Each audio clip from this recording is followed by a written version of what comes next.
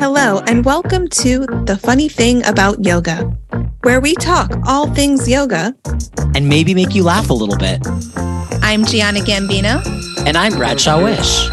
Enjoy the episode.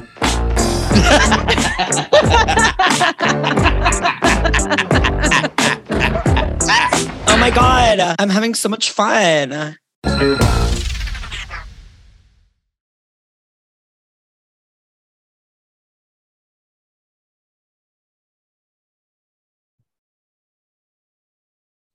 Hello, everyone, and welcome to this bonus episode of The Funny Thing About Yoga. It's Bradshaw. And Gianna. And today we're going to be answering some questions that we received from our listeners, which are plentiful because people are obsessed with the podcast and they're obsessed with us. And the questions just keep pouring in. It's overwhelming. It's like I don't even have time to look through other questions. So I do. Yeah, Gianna does because I'm like, where are we getting questions? She's like, literally, people are sending them to us, and I was like, okay. Yeah, and we're gonna do these bonus episodes just once a month. So if you haven't submitted a question and you want to, it's not too late. Go to our website, kayayogaschool.com/podcast. It's all there. Yeah, it's been really exciting to kind of, well, one, know that people are listening, and two, to hear what our listeners have questions about. So we're excited to hopefully give you some insight into 3 of the questions that we received today. And Gianna is going to take over the first question we have, which was... All right. So I'm going to play these. We've got permission from everyone who submitted, and let's hear it. What is the deal with the term sits bones? I once shared a class with a woman who insisted that sits bones is not a real term and that if anyone were to use it, it should be sit bones. Where does sits bones come from and why is it so popular among yoga teachers? Thank you. Okay, so that question comes from Jess Galley. I hope I'm saying that right. And I really like that question because I think that teachers say sit or sits bones a lot. Like, I'm sure if you're listening to this and you take a lot of yoga classes, you've heard it a number of times. I just want to say first and foremost that whoever told Jess that it is wrong, that sits bones is wrong, and then it's just sits bones, they're wrong. It could be either, and both terms, sit bones or sits bones, is just a nickname for the more technical anatomy term, which is the ischial tuberosity. So sit bones, because we sit on our butt, that's the English. Sits bones, spelled with a Z, comes from the German word sitzen, which is also to sit. So these are the bones at the lowermost portion of your pelvis that is the ischial tuberosity. So if you were to literally take your hand to your glute and try to feel for that like bony nodule, that is the bone that is referred to as the sit bones, or the sits bones, the sit bones, the sitting bones, or if you wanted to be really annoying, the ischial tuberosity. Do you want to share anything, Bradshaw, about like why do we reference sits bones? Why do we point out that part of the body? The way that I use that area of the body is like, sometimes people can think like I use it when I use like when I say hips width distance apart, because I think depending on the body, like people can take that into different, they take that differently in their bodies. When I say hips width, like people take their feet really wide or really narrow. So I just say, feel the sit bones, those bones underneath your butt, and then align your heels with those bones. So I do that a lot. And like, if I'm doing chair with the feet not together, I personally, to be honest, I don't refer to the sits bones a lot at all. Yeah. And it's not bad to, it's just like, it's something in my cueing, in my vernacular, that it's not something that I incorporate a lot. I think a lot of teachers will use sits bones when cueing seated postures. And I don't teach a lot of seated postures. You don't teach a lot of seated postures, but essentially you might have heard like remove the flesh from your sits bones, which is a whole other topic. But what the intent is to feel your weight stacked over your hips. So to feel head, shoulders, pelvis all in alignment. Totally. And to go back to the second part of your question about why it's so popular among yoga teachers, I'm going to take a guess that it is really part of the foundations of the yoga practice. And what I mean by this is yoga asana have a long dated history. The first depictions of seated postures comes from the Hatha Yoga Pradipika. And those seated postures are meant to set you up for pranayama and other deeper forms of meditation, the other limbs of yoga, pratyahara, withdrawing of senses, dharana, focus concentration, dhyana, that meditative absorption, and then samadhi, your enlightenment, your bliss, or however else you want to interpret it. So now I'm like contextualizing this a little bit, but the seated position is some of the first depictions of yoga. And so getting comfortable in a seat is super important, and setting up your alignment of having your spine in its natural curvature in the seat so that you can hold it for those other things to happen is really important. Now, I think a lot of that has been lost along the way. That's a whole other story, but getting comfortable in a seat and being able to sit with good posture is important. And it's important that you kind of have your sits bones grounded and serve as the foundation for the seat, and have the spinal column build up from there. You always want your weight stacked where the foundation is sturdy. I think of this in like every pose, like architecture, you need your support beams where you're weight bearing. I just totally went on a tangent. Now, whether or not to remove the flesh from your sits bones is totally debatable, and we're not going to get into that. Yeah, we could get into that another time. All right. And what is the next question we have? Okay, so I'm going to play our next question. This is really exciting. Hi, Gianna and Bradshaw. This is Tara. I'm loving the podcast so far, and I'm really excited that you guys are taking the time to do this. It's informative and also super fun to listen to you and your dynamic. My question is about teaching yoga to folks who don't traditionally practice yoga. I'm thinking specifically about people who have disabilities. So my brother is developmentally disabled, and I'm wondering if you've ever come across any classes for people who have developmental disabilities. If not, do you think that there is an opportunity to teach yoga to that specific audience? Would love to hear your thoughts. Have an awesome podcast. Well, first of all, Tara, we love you. Tara took her 200-hour training, and she is a lovely person inside and outside of Zoom, and we love her to pieces. Yeah, thank you for the question. Yeah, thank you for the question. I am always hesitant to talk about things that I don't have a lot of knowledge within, and my scope within this specific topic is very, very, very minimal. So Gianna and I spoke about this prior to this recording as we were listening to some of these questions. My thought is there can absolutely be yoga classes for any group of people. I just think that the people that should be teaching those classes are people that have expertise within within this realm of work. And then on top of that, also being a yoga teacher. What do you think? Yeah, I agree with you. And I think with teaching to various populations, whether it is developmentally disabled or children's yoga, or people, I know some people who teach, yoga for people who are undergoing cancer treatments. So whatever population you're going to teach yoga to, just remember to stay within your scope of practice. Totally. I agree with Bradshaw. You need to have an understanding of what those folks need, and you'll have to adapt your teaching to that.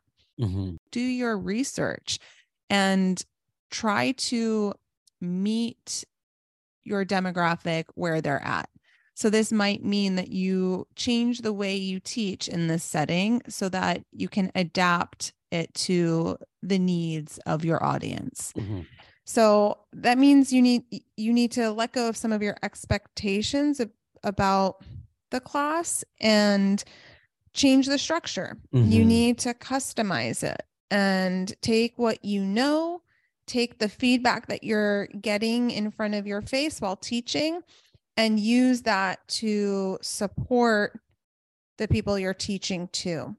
I think that's really, really important. That's a really good point, Gianna. So it's like the thing that has to be the most adaptable is the structure of the class.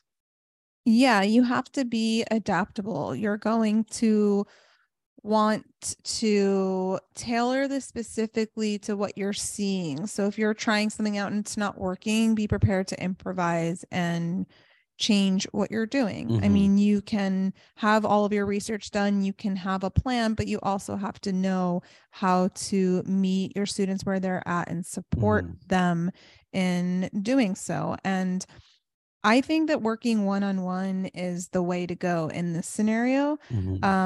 Just because it's so hard to cater to a group as it is in our studio classes. We know that it's there's never like a one size fits all, or in all levels is never truly in all levels. Totally. Without going too much further into that and answering your question more directly and taking your brother as an example, because you know your brother so well and because you teach yoga, or you at least took our 200-hour training and know how to teach yoga, I would use your personal knowledge of like what your brother responds to and how he would learn best if you're going to give him privates. And the fact that you are close with him allows you to do that a little bit better than like, you know, me walking into a random room with people that I've never met before. I think one more thing to add on to this. I mean, now I'm like, we could talk about this forever, but I think that another thing to consider is you only know something from trying. So you have an expertise in a field, you become a yoga teacher, you're teaching to the specific population, you use the tools that you know, and you figure out what works and what doesn't work. Like you may sit down and be like, this is going to be a half an hour class. And you're like, actually, that's too long, or it's too short, or I need to adjust how I'm beginning or ending the class, whatever it is. All of that just comes from practice and from like seeing your students and seeing the room, that, you know, no matter who they are and what they respond to. So I think that there should never be a fear of failure, always kind of going into the classroom with a sense of exploration and being inquisitive. Bradshaw and I spoke about, you know, the many different styles of yoga in episode 2. And I know we primarily teach vinyasa, and our 200 hours primarily vinyasa, but when teaching different demographics yoga, I would also open your mind to the style of yoga that would suit that demographic best. Because I don't think vinyasa is going to be suited for everybody. Actually, I know vinyasa is not suited for everybody. Totally. So speaking as a yoga teacher and staying within my scope, there are still things you can do to serve this demographic. You can change your language, make it simple. You could demo the class. You can teach a more suitable, structured class. You can be open-minded. You could let it be conversational. You can go and get more specialized training. So I haven't seen training specifically for developmentally disabled people, but there are accessible yoga trainings that you will still be able to take a lot from. Look at Jivana Heyman's training, accessibleyoga.org. He's a really great person to follow. I love watching his Instagram reels. But yeah, there's so much here. The simple answer to your question is yes, yes, yes. You can teach yoga to anybody. And to close it out, Tara, we're obsessed with you and we love you. We can't wait to see you in Joshua Tree. Oh yeah. Sold out, by the way. No big deal. Okay. Okay. And then we have one more, right? G? Yeah. One final question. I think you're going to love this one, Bradshaw. Hey, Gianna and Bradshaw. Thanks for taking my question. I own a gym. It's not a yoga studio, but we do offer yoga classes. And sometimes we have students come in and they're on their phones during the class. So how do you suggest handling that situation and just moving forward so that it's not a distraction for everyone? Thanks so much for answering my question. Yeah, I think I can definitely answer this question. You may be shocked, Gianna, but I have many opinions about this. Not shocked at all. Not shocked at all. What I've been doing, because I had someone that was literally texting in Pigeon in my class last week, like literally texting in Pigeon. And I feel like every couple months, this is something that I have to kind of say. And I just am very, very transparent about it. I'm like, why? I was like, at the beginning of class, before these classes start, I say, hey, I just want to say yoga. I tell them what we're doing in class, because that's usually what I do. And then I say, just a yoga PSA, please do not be on your phones and your watches. I'm like, this is not the time or place. Give yourself 1 hour. Seriously To like not be on your phone. I literally had someone fucking texting in Pigeon, and I'm like, what is going on? And when you kind of put, like, again, we do things very, very differently. I approach things sometimes a little crass and some humor. That's just how I've always operated. And shocking. I know, at least, I sense that most of the time people respond to that, but I have if someone's like, if they are getting offended because I said to be off your phone, I don't care. I don't want them in my class. I don't want someone who's going to be on my phone in my class. If you're going to be on your phone texting in my class, don't, like, why are you, like, honestly though? And I know I'm, you may be listening to this, be like, he sounds like an asshole. I don't care. It is rude. It is rude to the teacher. It is rude to the other people in class. Recording yourself in class, that's a whole other thing. You have no consent for the people around you while you're recording yourself in the front of the room, and you have 4 bodies behind you that don't want to be recorded. That is completely inappropriate. Yeah. So for me, I nip it in the bud like that. And also, I've had people come up to me after class and thank me. Yeah. Literally thank me, saying, thank you so much for letting me, for saying that. I always don't like it when people are on their phones around me, blah, blah, blah, blah, blah. Yeah. I think though, there's something to be said though about the gym setting versus the yoga studio. I was going to say something. I was going to say about that. You didn't let me finish. Well, you literally just had a monologue for like minutes. Keep going. No. I'll let you go, because I really care about you emotionally and physically. No, I just think that in the gym setting, the yoga etiquette is not as well known. It's not as known. Yeah. So you could pick up on that. Yeah. I would just, like, literally at a gym setting like that, I would be like, hey, I know this is like not a yoga studio, but like we're trying to incorporate more mindfulness into just the gym in general. And like, I just think it's really healthy for you and for everyone in the class, just not be on your phones. Like, give yourself this time.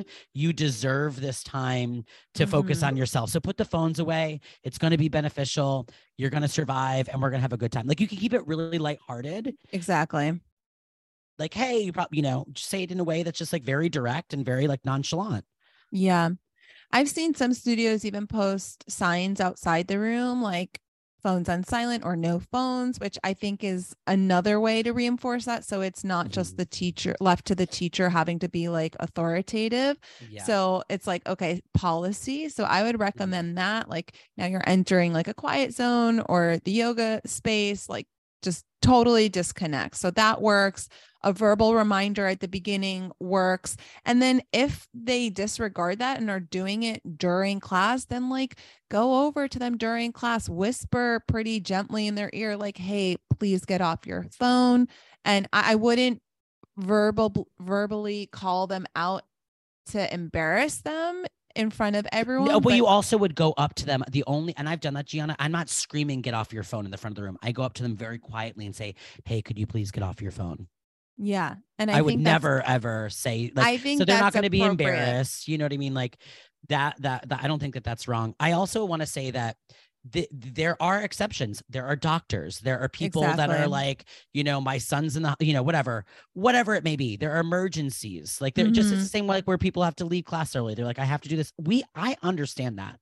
Exactly. You know, I really understand that. So it's like, I also want people to hear this. It's not like it's like, no, don't do this. There are always exceptions. I've had a lot of students that are doctors that are on call. They're like, hey, I don't want to have my phone in here, but I need it, and I may need to leave early. Of course. Yeah. Also, and whenever I do have sorry, I just am very passionate. Whenever I do have a doctor on call in my class, they always know that it's something that they're like, they know they shouldn't have it, but they have to have it. And so they're like, I'm going to set up in the back of the room and I might not even touch it, but just in case. So it's really brought up respectfully. I'm usually made well aware when there's a doctor on call in my class. So if you are a doctor on call and you didn't know to like make your teacher aware, just let us know so that we don't even think twice about that, because there are exceptions to the rule. But if you're just like texting your friends or trying to make plans or whatever, or even working, like you need boundaries with work. You need boundaries with setting up space where you can just tune out all the other stuff in life and actually give yourself the attention and time that you deserve. Gianna, there's just one more thing that I want to add to this, which I think is really, really, really beneficial to yoga students. If you tell the teacher 99.9% of the time, they're going to be very understanding. I appreciate people who come up to me, they're like, hey, I thought the class was an hour. It's an hour and 75 minutes, or it's an hour and 15 minutes or hour and a half. And I can't stay for the last 15 minutes. I just wanted to let you know. Of course, just set up in the back room and leave before Shavasana. It's like if just communicating with your teacher and letting them know why you may have to leave early, or what, like, hey, I'm coming tomorrow. I'm going to be a little late. This is why. Like, that's totally understandable. Yeah. I think just like having, and there's 95% of people are so respectful and so lovely and like come up and they're very communicative of like what's going on, why they leave early. I never care if that's the case ever. Same. Ever. You can, like, if students come take my class, I'm like, that's totally fine, because then I can tell them set up in the back of the room and leave before Shavasana. No big deal. Yeah. I used to have some nurses take my 6 a.m. class that, their shift starts at like 7. So they need to be there. And so they used to tell me, like, obviously they needed to leave early. And luckily this place was like literally like a block from the hospital, but they were like, can you just give me a 10-minute heads up? Because we didn't keep a clock in the room, and we didn't, they didn't bring their phones or anything. They were being respectful of that. And it was always my pleasure just to go over to them. They were always set up in the back, these two friends. And I'd just be like, okay, it's 10-2. And they're like, oh, thank you so much. And they would just like slowly, exit. Also, those people really need class. Yeah. You know what I mean? Like, they're working. Sorry if you hear my dog, everyone. He's really sassy right now. Those people really need it. So Gianna and I with the dogs, just so everyone knows, we are always trying to get them to be cool. Yeah, we need a podcasting studio. But this was a really good question. Don't even get us started on the iWatch, but similar category. If you are distracted by like text popping up on your watch, you probably shouldn't be wearing your watch. But we could get into that another time. So thank you, everybody who submitted a question. We really enjoyed, interacting with you and answering those. And we hope that it provided some insight for you listening. And we look forward to getting more questions in and doing these monthly little bonus episodes. Yes, everyone. Thank you so much. Thank you for listening to us. And I would just like to sing one song. Okay. Which is a song that I actually wrote. Wow, an original. This is original. I wrote this last night at the piano. And is it about our Nicaragua retreat? Yes, it actually is. Okay. It goes like this. I can't believe I have to do this in public. Nicaragua, it's half sold out. Nicaragua, are you coming about? Nicaragua, February 25th to March 2nd. Nicaragua, 24th. Nicaragua, be there, be square. Nicaragua, with Bradshaw. Okay, now let's hear your best Spanish. Hola, me llamo Bradshaw, me gustan dar correr y practicar deportes. Yo tengo una hermana y un hermano. Se llamo Ann He Hyun. Mi madre es muy bonita. So I took Spanish 1 and I had to memorize this monologue, and that's it. And that's like literally even though I took up to Spanish 5 because my mom used to like put me in honors classes that I totally wasn't prepared for. Like she'd be like, you have to take Spanish 5. And I'd be like, Mom, I'm going to have to cheat because I don't know what is going on. Also, how do you just choose to put someone in like, advance? Like, why wouldn't you have to qualify? You'd have to, well, Gianna, because it's like a town in Rhode Island where like whatever. Well, that's I don't know. I had to qualify. You're like, when do you have to qualify? Okay, everyone. If you're still listening, bless you. Bye. Gotta go. Bye. We love you. Thank you for supporting our podcast. Be yourself.